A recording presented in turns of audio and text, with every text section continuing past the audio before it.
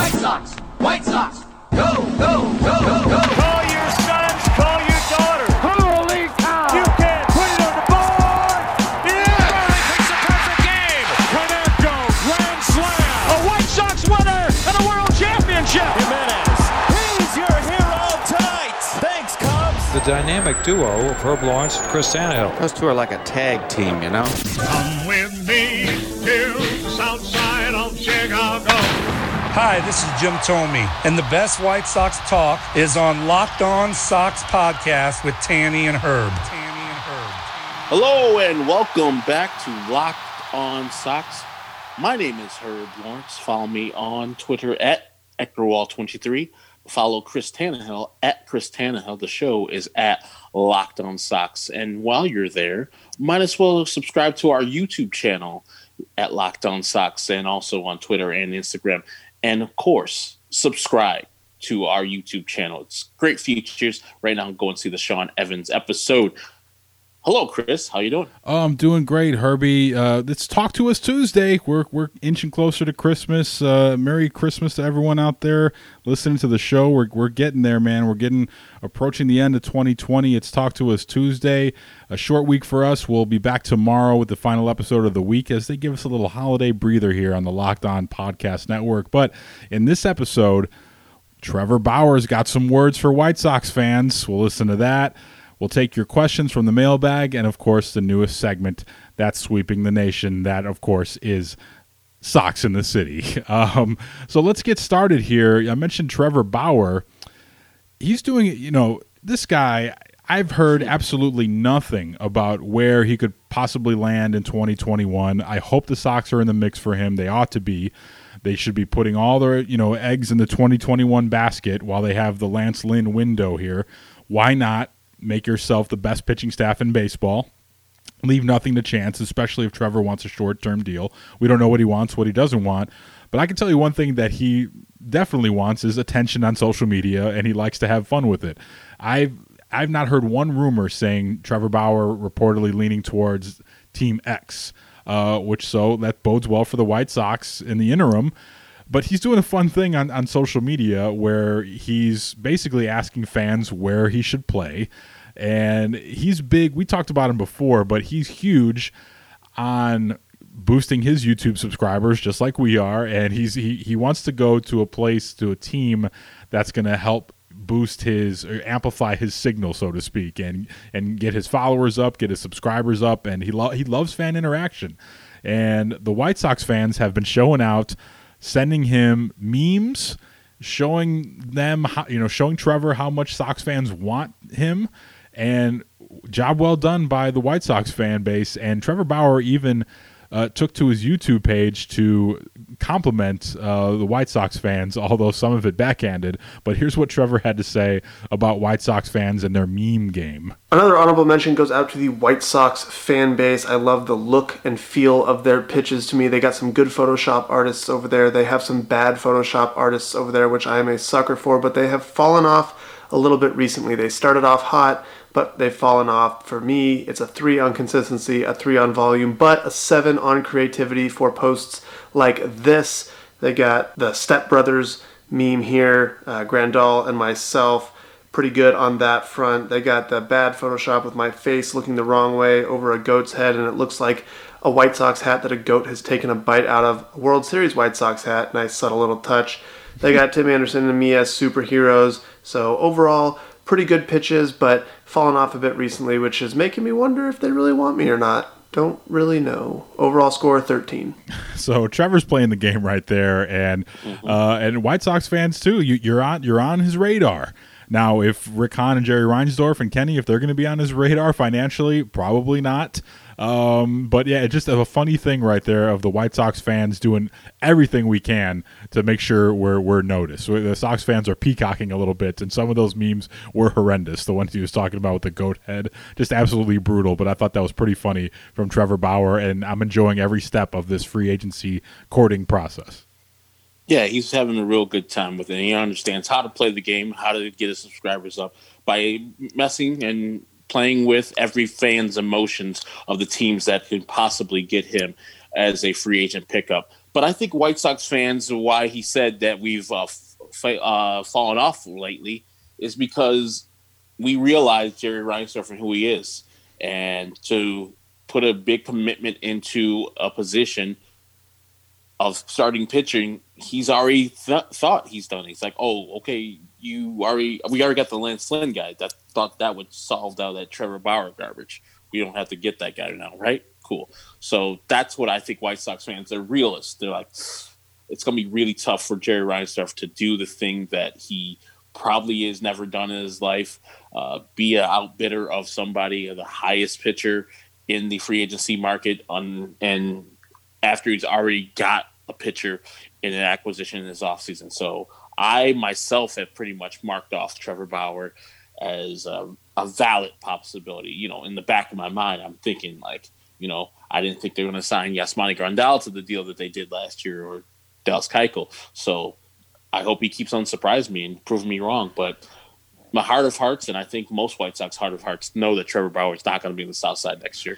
Yeah, I have not heard any reports on what he wants. Like, you know, it evolved from him wanting a short-term deal to maybe he would take, a deal for like 3 or 4 years because he knows the money will be rectified on the back end. Because what we're seeing here with a lot of these contracts in the early going in 2020 is, you know, less money up front the first year or two, and then backloaded because no one knows what they can expect in 2021 from a financial aspect. Like, you know, our stadium's going to be full, probably not. So we have to scale that back. So it's weird. I have not heard anything in terms of the contract language, and it very well could just be that he's taking his time and his preparation doesn't change anyway. And he's sort of like a mercenary, and he's going to go to one place for a short term, and he has no real, it's not an anguishing decision for him. You know, I don't think he has a family that he has to worry about uprooting. So I think it's just one man here and his drone going to make a decision that I think he's going to make the best baseball decision and the best financial decision. So I don't think it'll be the White Sox. Where do you think ultimately that he's going to end up going? This is without any real rumors to point you in one direction. Where do you think he's going to wind up? I just think he sounds like an Angel. The Angels are a team that spend money, a lot of money, but usually they spend it on the offensive side. And you'd say Shohei Ohtani, but he's not been a good pitcher for them. Of course, he had Tommy John, but with the bat, he's been good. Same thing with Pujols, same thing with Anthony Rendon. Now they need to spend money on the pitching side. To get him, a California guy, on their side would be a bonus, and they maybe can think about going to the playoffs sometime during Mike Trout's fabulous career. And I'm sure he's putting the pressure out there because it's too tragic to have the best player in baseball for years on end be locked out of the playoffs. So that's what I'm feeling, that Artie Moreno and the folks over there with the Angels are going to pull the trigger. There's a new GM, I believe, out there. Billy Epler got fired out there in LA. So there's going to be some pressure on them to get to the playoffs eventually one of these years. And that starts with starting pitcher. They got a good deal last year with Dylan Bundy. Picked him off the Orioles, get another guy to go with him.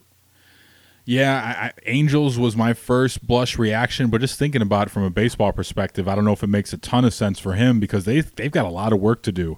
And, you know, they would sacrifice a lot of depth by signing one guy. That's putting too many eggs, all your eggs in one basket there for Trevor Bauer. So I don't know if he would go there because I don't know if he's got an immediate shot at winning. I think if he's going to take less money than he normally would have gotten in a non-pandemic year, I think he would go to a place where he could win immediately. And I look at a team like maybe the Dodgers creeping in. They've got more money than God. I think they would creep in and give him those same things you talked about, the California local vibe, but also a team that is already built to win. They're coming off a World Series title, and I have no reason to believe that they're not going to be right back there again.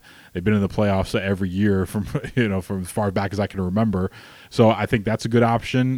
Mets, I think, may be a good option because they're going to spend some money, and that would boost their Q rating a little bit. Having someone like him draw attention, like all of a sudden, the New York newspapers would be focusing on the Mets a little bit more than the Yankees, maybe. So if I had to guess, gun to my head right now, I would say Dodgers, just because they can, and they want to be able to savor that World Series title in a shortened year. So why not do everything they can to make another run at it? So, but yeah, man, that's Trevor Bauer for you. I'm enjoying it, Sox fans. Keep it up. But this Christmas when you're at the dinner table with your family and they're saying, "What are you doing?" It's like, don't worry about it. I'm making another meme for Trevor Bauer.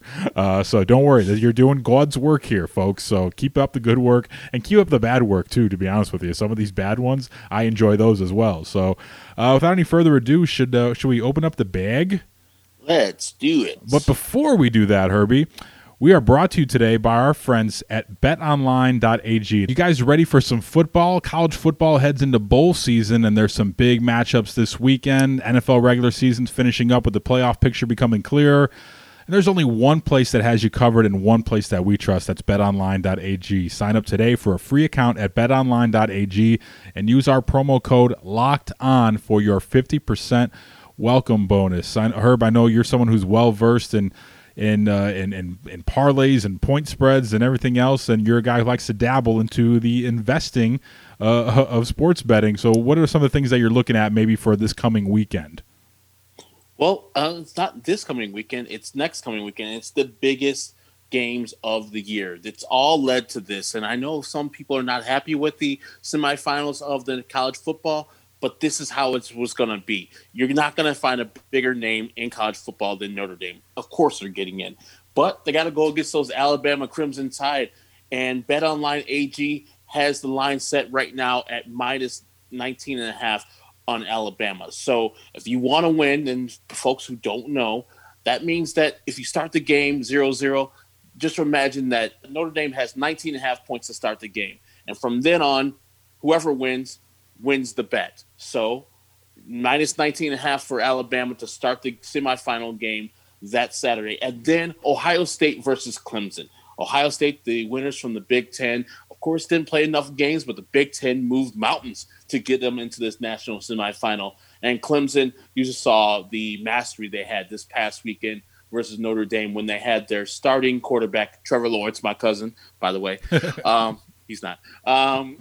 On behind center, dominating back there. So if you want to bet that game, negative 7.5, Clemson minus 7.5 points to start the game. What do you think is your favorite points right there? Your favorite play right there? If I'm a betting man, I'm not going anywhere near that Notre Dame game because they've shown you ability to beat Clemson, and they've shown you the ability to get housed by Clemson, even though they're playing Alabama, who is the number one team in the nation. I would rather go for that Ohio State Clemson game and give me 7.5. I'll lay those 7.5 points and go with Clemson. Yeah, I'm Danny Parkins now. Absolutely. So don't sit on the sidelines anymore. Get in on the action. I'm a beginner. I'm new to this, so I'm going to rely on you heavily to walk me through this stuff here. But you can't do it unless you download the app first. And don't forget our promo code LOCKEDON to get 50% welcome bonus with your first deposit. BetOnline, your online sportsbook experts. That's betonline.ag, promo code Locked On. Welcome to our new friends at betonline.ag. And we're also brought to you today by Built Bar. Built Bar is the best tasting protein bar ever. And somehow, some way, Built Bar's got funky fly flavors like every single day, including the brand new and improved flavors: caramel brownie, cookies and cream, cherry barcia, lemon almond cheesecake, carrot cake, and apple almond crisp. And of course, they've got the 12 OG flavors that you know and love so well. My personal favorite, German chocolate. I know you dig the peanut butter. They got mint brownie, toffee almond, coconut, peanut butter brownie. They're delicious because they are covered in 100% chocolate. They're soft and easy to chew. They're not tough and grainy like some of those other protein bars that you may have had on the market. Built Bars are healthy. They're good for you. They're great if you're a health-conscious person on the go, good for trying to lose weight or maybe even maintain weight while still indulging in a delicious treat because they're low-calorie, low-sugar, high protein and high fiber. And if you're doing the keto thing, forget about it. They're packed with protein, so they're great for keto. And right now, you can get a free cooler with your purchase while supplies last. Act now, though. You got to go to BuiltBar.com and use our promo code LOCKEDON, and you'll get 20% off your next order. That's promo code LOCKEDON for 20% off at BuiltBar.com. Built Bar, it's the best tasting protein bar ever. All right, we're back. Let's get that bag open, huh? Yep. A lot of emails. We're going to try to get to some. There's another email. I love email. Oh, Hawkaroo, I love email. And if you love email, if you love sending email, why not send us an email? And how can they send us an email, Herbie? Send it to lockedonsocks@gmail.com.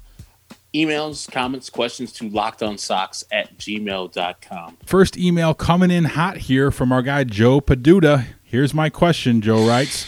Almost all discussions about this or that player from all analysts focus mostly on offensive stats. Sure, WAR and similar all-inclusive metrics are usually mentioned, but I rarely hear any serious in-depth analysis on how player A's defensive abilities and metrics compare to player B. As an analytical guy, that strikes me as a big mess. For example, Eaton versus Engel. He's read a lot of columns about, calling Adam Eaton Gold Glove caliber. Runs saved, putouts, nothing mentioned about those things. Lamont Pope's column, same thing. Vinny Dubert, ditto. Help me out here. Why the lack of focus on defense? And B, how do the Adams compare defensively? Thanks, guys. While it's tough to get games as we live here in New Hampshire, I'll be at the G-Rate as soon as it opens. Well, thank you, Joe, for the email. And he says, cheers. Yeah, Herb, so do you notice that too? When people are talking about a player, they immediately will default to their offensive numbers first, and knowing full well that doesn't tell the full story, especially in 2020? Yeah, I just think it's, most of the people who are at this level get to the level because of their offensive prowess. I mean, you can live with a bad right fielder or left fielder. We see Eloy. He wasn't going to get stopped because he was a bad fielder. Same thing with Timmy. You can work on those things. They can get better. And no one, when Eloy goes to his negotiation after he gets out of his White Sox country, no one's going to be like, bad fielder. They're going to be kind of like that, but they're not taking millions off. They'll be like, okay, cool, you can hit. Here's a couple dollars. Last year it was Edwin Encarnacion coming in for 1 year, $12 million. You can't hit. I mean, you can't field anymore. You still got the real money. Same thing with Nelson Cruz, all that stuff. I don't think people put as much weight into defense is because I don't think they see it as mattering as much. The tangible home run, the tangible double, where you see a guy drove in there, you can see his effect, his how he affects the game, how he changes the game, how his talents show on the field. With defense, sometimes the guy just doesn't get to a ball because he didn't take the right route or he's bad at tracking fly balls. It's rare that you say, okay, that cost us an actual run. Like, I could see that in 162 and then extrapolate that out, like the defensive run save. I don't know how they do that. I don't know how they do like zone ratings and stuff like that. It's very complicated. With offensive stats, it's digestible. Other people do the work for you. It's kind of makes sense with WAR and weighted runs created plus. Those make sense. It like correlates to what you see on the field, kind of. But with defense, like, I could see he could catch the ball, but what is that different from next guy? So I don't have that answer necessarily. I know you've done some research a little bit on Adam Eaton and Adam Engel and how the defense is a little different there, but me, I don't think, I mean, it matters, but to me, I will never, ever not get a player because he can't play defense. Like the Michael Brantley talk about him going to right field and George Springer not wanting to play right field. Sign him and see what happens. We'll see. We'll suss it out when it happens. Yeah. So, in talking about Engel and Eaton and comparing those two guys defensively, we know that Adam Eaton was a Gold Glove caliber right fielder when he was with the Sox in his brief tenure. We knew he was rock solid out there, and it's not just anecdotal. Like, the numbers are there to prove it. But Adam Eaton had a horrendous year. If you're looking at just outs above average, which is a metric that they use, MLB Savant has those metrics all laid out for you. But Adam Eaton, in terms of 40 right fielders that qualified, Adam Eaton was 25th out of 40 right fielders in 2020 in terms of outs above average. Okay, so he was -1 outs above average, okay? And guys ahead of him, Charlie Blackmon, 23rd with 0. So if 0 is like average, Adam Eaton was below average. And Rick Hahn talked about it, and we played the sound last week about how they believe that he's fine physically. You know, and this is one of those things where the margin of error is so slim because it was a 60-game season. You know, the number one outfielder, I think, for outs above average had, I think, 3 outs above average. So you're talking about not a huge discrepancy there. But if you look at 2019, Adam Eaton, he was 14th. Okay, so he had, in terms of outs above average, he had 2 outs above average in the entire year, in a full calendar year, a World Series winning year of 2019. So there was a significant drop-off from 2019 to 2020. Rick Hahn seems to believe that those metrics will bounce back because he mentioned how his sprint speed is still where it was when he was a White Sox, so he still has top-notch sprint speed out there, so he's still going to get to those balls. You know, maybe, you know, this is one of those things where we just have to take the 2020 numbers and throw them out the window, because one bad day in 2020 in the outfield, and, you know, maybe you're bringing your personal life out there with you, or you're bringing a bad at-bat out there with you, and you misplay a ball, that's going to kill you in a shortened season. So I don't really worry about Adam Engel. We're going to do this all year. I don't really worry about Adam Eaton's outfield defense in that sense. I think he'll be what we've seen him be with our own eyes. So I wouldn't overthink this too much. But Adam Engel is still a superior defensive player in right field, even with the shortened season. Adam Engel was much better than Adam Eaton was. In 2020, just in right field alone, Adam Engel had 3 outs above average. Okay, so he was one of the top-tier guys in all of baseball. So they're talking about strictly a guy in Adam Eaton who can give you the glove and also give you a solid, competent at-bat. So they liked his combined tool set, but he did have a bad year last year. I wouldn't worry about it going forward, because as long as he's healthy, he passed the physical. The Sox don't seem to be worried about it. But yeah, I don't know why you don't hear people talk about it more often, especially with this White Sox lineup. We've said it time and time again. You know, you can sacrifice, you know, a developing bat like Adam Engel out in right field because you know he's going to play all-world defense out there, and you can overcome maybe him having a bad week or two when you have those thumpers around him in the lineup. So that's why I don't even know why they went out and spent $7 million on Adam Eaton, you know, when that money would have been much better served going elsewhere. Again, they're not done. They're all quiet. You know, maybe we'll talk a little bit about their closer vacancy now in tomorrow's episode. But yeah, it's not a move that I don't think they had to go make, and I think that's what's so infuriating from White Sox fans is they went out there early and like, yo, we have to have Adam Eaton on our team right now. And you know, everyone's crying poor. Just spending $7 million on Adam Eaton is still kind of a head scratcher, but it's a pretty solid platoon if that's what Tony La Russa decides to do with those guys. So, you know, I don't know if you have anything else on that, Herb, if you think there's some red flags there with Eaton or not, or do you think he'll rebound to what we know him to be out there as a top-tier right fielder? Yeah, I think he'll rebound. I remember when he was with the White Sox, the one thing that I was very impressed with, and I won't give Adam too many plaudits, was his arm. People kept on trying to run on Adam Eaton, and he was telling them, I'm not the one, y'all. Keep on trying. You just keep on failing. So I hope that arm is still in good shape where he can be throwing people out, getting some good off-field assists, because we got a good one in center field, and if Adam Eaton can do his job in right field, catch the balls that are hit to him, not go all bananas and diving and such, just catch the balls that are hit to you, make a couple good plays in the outfield, throw the ball to the cutoff man, all that good stuff. Our outfield defense should be solid, even though Eloy is out there and left. So I'm good with him just being the guy that left Chicago.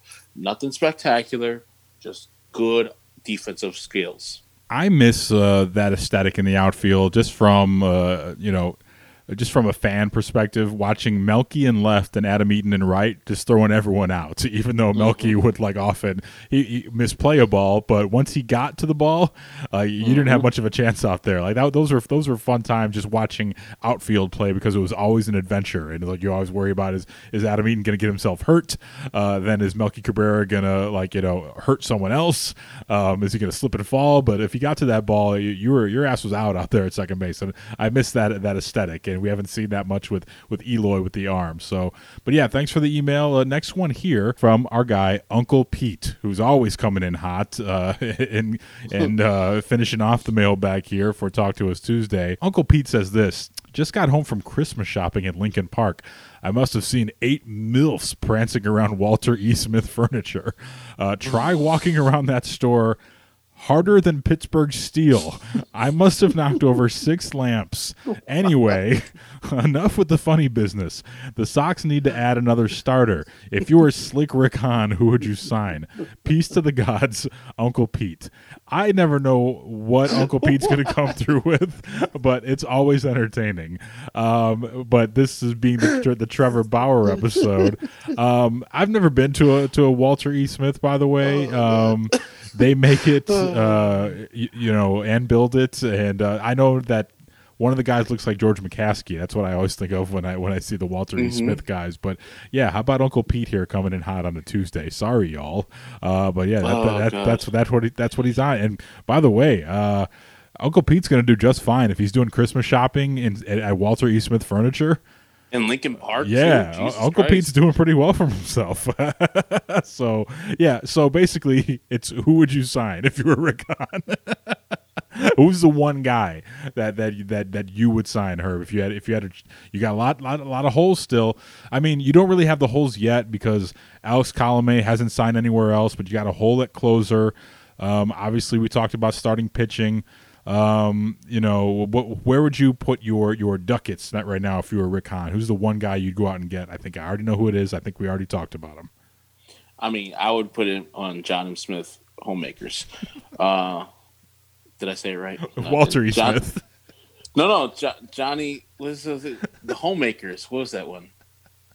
Johnny Smith Homemakers. Oh, wow. You're really taking it back. Johnny Smith's Homemakers. I don't even know it was John E. Smith. I used to mess it up so much. I think it's John L. Smith. And I think the former coach at Michigan State was also John L. Smith. So I always John L. Smith sounds like a safety at Alabama that's going to go in the first round. Yeah, we already talked about it. It was, of course, Trevor Bauer. That would be the one guy that would round out your free agent pitching platform. I mean, that would be the only guy you would sign. I know people are clamoring to get Q back. I love Q, but we're a championship window. Q is not the final piece. Q is a nice piece, but I think on that back end, you can get away with either Dylan Cease or Michael Kopech as the 5th starter on that team. And you don't need a veteran like Q there. If you get Trevor Bauer, baby, you're cooking with gas. As Tanny said already, you would have the best pitching staff in the American League, bar none, and then maybe even in the home majors.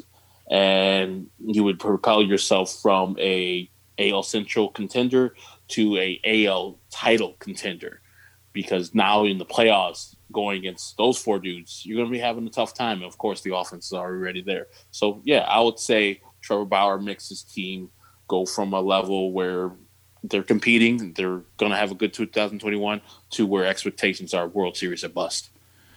Yeah, man, it's Trevor Bauer, Uncle Pete. That's all I can say. Like, that's the one guy, because if you have an injury in your pitching staff, and God forbid someone's out for a month or 2, one of your top tier guys like Giolito or Keuchel, then you have some depth to be able to maintain that, because one injury to the pitching staff, if some guy's out for a year, that could derail the whole season right there. So you always want to make sure that you have depth at starting pitching, and known commodity depth is always my favorite type of depth right there. So, and plus, just for the content perspective, I would love to see Trevor Bauer in a White Sox uniform on a short-term deal. I think that would benefit everyone. I think it would be very enticing for a guy like him to come to the South Side.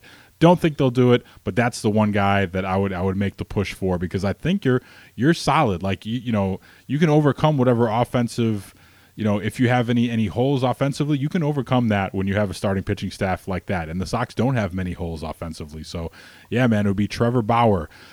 Let's get I just looked it up, too. It's John M. Smith. John M. Smith. And Homemakers. Dude. And who would you think would win? Him, Walter E. Smith, or Ethan Allen in a fight? Ooh, Ethan Allen seems a little too bougie. Mm-hmm. And colonial. Yeah. I mean, do you get the all Walter E. Smith brothers? Like all, like is it now they have their wives or daughters in the commercials. I don't know if you've seen the latest Walter E. Smith. No. They changed it up and finally give the ladies some time. Huh. Yeah. Walter E. Smith is no longer sexist. Well, I don't finally. Jerks.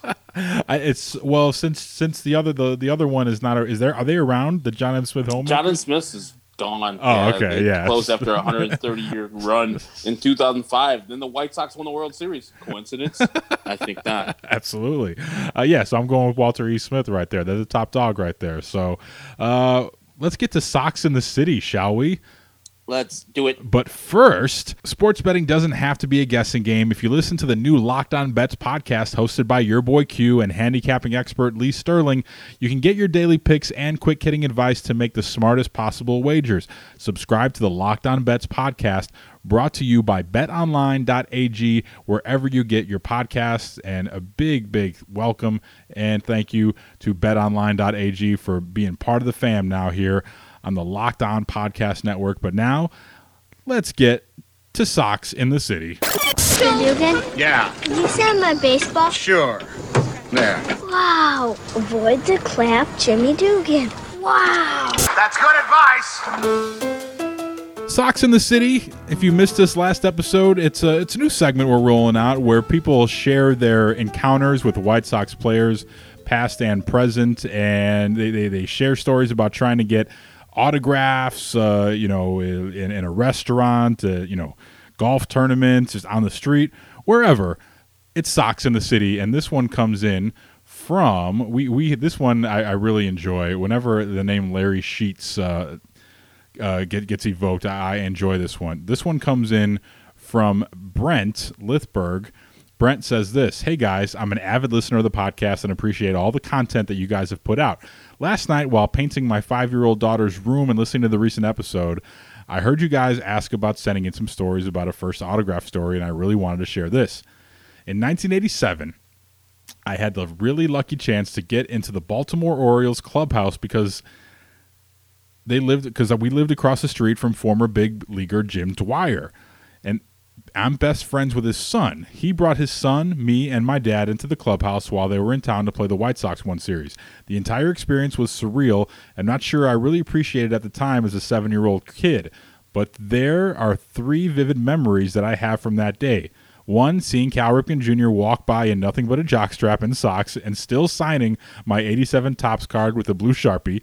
Eddie Murray, whose locker was right across from my buddy's dad, joking around with us by pretending he didn't want to sign our cards multiple times, but then doing it with the gigantic good-natured smile that he always seemed to have. And then Larry fucking Sheets dissed me for an autograph because he was in the middle of playing poker and smoking a cigar in the middle of the clubhouse. I never even had heard of the guy before going there that day, but I had the entire 1987 top set of the Orioles players and recognized that sweet, sweet mullet and impressive mustache. The fact that Larry Sheets said to an oblivious 7-year-old kid who was brought into the clubhouse by one of his teammates, "Can't you see that I'm busy?" while other teammates such as Cal effing Ripken and Eddie effing Murray made my experience so amazing, but it still pisses me off to this day, even as irrational as that is. This all came back to me after realizing the White Sox drafted his son, Gavin, in the 2017 draft, but I'm all in rooting for Gavin while he's in the system. I thought this was a funny story to share with you guys, even though it's a little challenging sharing a story through email. Thanks for all the efforts with the podcast. It really provides a great release for me when dealing with all the ups and downs of being a Sox fan. I share your passion. Take care, good luck, and go White Sox. That's from Brent Lithberg. Yeah, man, how about that? Larry Sheets, being a D-bag to our guy Brent here as a youngster. Not good.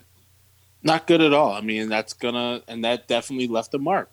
I remember one time I was working early in my score days, and back in the day, producers used to get credentials to games, and so you go and learn how host and like a Bruce Levine or David Schuster would do their jobs by just sitting there stringing, just watching, and then going pregame, try to book a guest. And BJ Surhoff was kind of dickish to all of us, like looking at us like what the hell are you guys doing in the clubhouse 2 hours before the game type of shit. You know, you get kicked out an hour before the game, but 2 hours is very reasonable. We weren't in his personal space. He was just mean mugging us the whole damn time until I just left because I was like, I don't want to get beat up by BJ Surhoff because I was like in my early 20s. I think I could take him, but also I don't want to get whooped by a utility player for the Braves.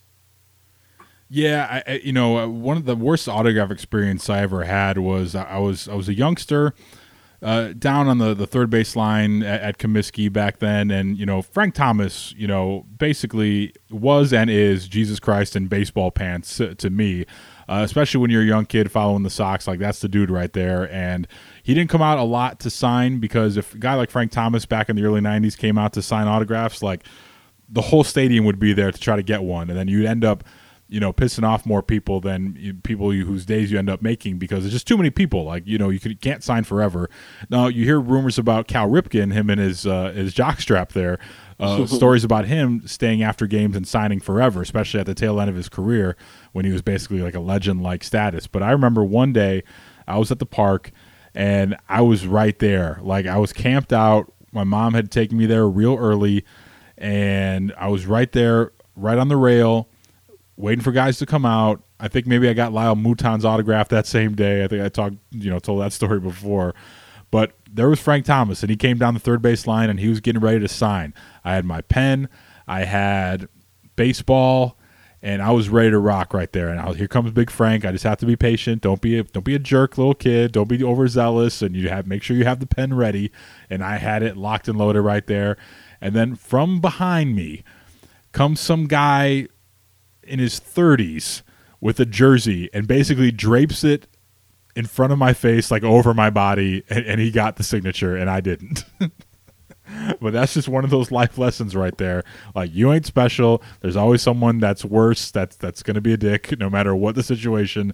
And it took me years to get a Frank Thomas autograph, but I eventually got one in a charity auction, one of the White Sox charities auctions. My dad got it for me. So, yeah, that was just not a good day right there. It was totally unfair. I couldn't have been older than like maybe 12 or something like that. But yeah, here comes this guy with a jersey draped right over me, covering my husky little body back then. So yeah, it sucks, man. It's like, there's a lot of great guys that are good with autographs now, especially in the days of social media. I think players are better about it now. And also they have, back when you could have fans at the game, if you youngsters remember that, but on family Sundays were always great at Sox Park, because they would have, here's designated guys. They put them up in the upper deck, like on the concourse, and they just sit them at a table, and you can just go walk up to the table, and the setting is for getting autographs. It's not getting a guy when he's trying to stretch or getting some long toss or whatever. It's designed strictly for autographs, and I commend the White Sox for doing stuff like that. So hopefully we don't have any more stories like our guy Brent here with Larry Sheets, with Gavin's dad. So that does it for this edition of Sox in the City. So if you have any bad autograph stories, a guy was a jerk to you, those are always my favorite. Send them over to our email, lockedonsox@gmail.com. But I think that about does it for this edition of Talk to Us Tuesday. As we inch closer to Christmas here, Herbie, that's all I got. All right, that is Chris Tannehill. Follow him on Twitter at Chris Tannehill. Follow me, Herb Lawrence Ecknerwall 23 at Twitter too. The show is at Locked On Sox on Twitter and Instagram, and we have a YouTube page you need to go to right now, Locked On Sox. Subscribe to it. Watch our Sean Evans interview, our full hour interview, and we'll have much more videos to be put up in the next couple months and weeks. And Tanny even has a giveaway we're going to be having for our famous good Locked On Sox listener, and a guy or girl who random will be chosen, right, Chris Tannehill? Absolutely. I've got a Locked On Sox prize pack to give away. Right now it's looking like it's going to be a t-shirt, a mug and stickers to rep your favorite baseball podcast, your favorite White Sox podcast, Locked On Sox. I'll send a prize pack out to you. We can't sell merch at this time, but we can give it to you for free. That sounds good to you. You don't have to pay for it. All you have to do is subscribe to our YouTube page. Just search Locked On White Sox on YouTube, and you'll find us right there. You'll see our ugly mugs and the very handsome Sean Evans, and you'll see some of our clips from episodes past. So, yeah, do that. I'll be doing the same randomly throughout the year in 2021 with people that give us a 5-star rating on iTunes and people who give us a nice comment on iTunes as well. So do the good thing that we need you to do and help, support the podcast. Like, we don't have we're sponsored here, luckily. So we don't have to have, the Patreon thing where you have to pay for content, right? You just listen to ads and that's cool with us. But if you want to support the podcast and, help us with things like equipment that need to get upgraded, those things come out of our pocket.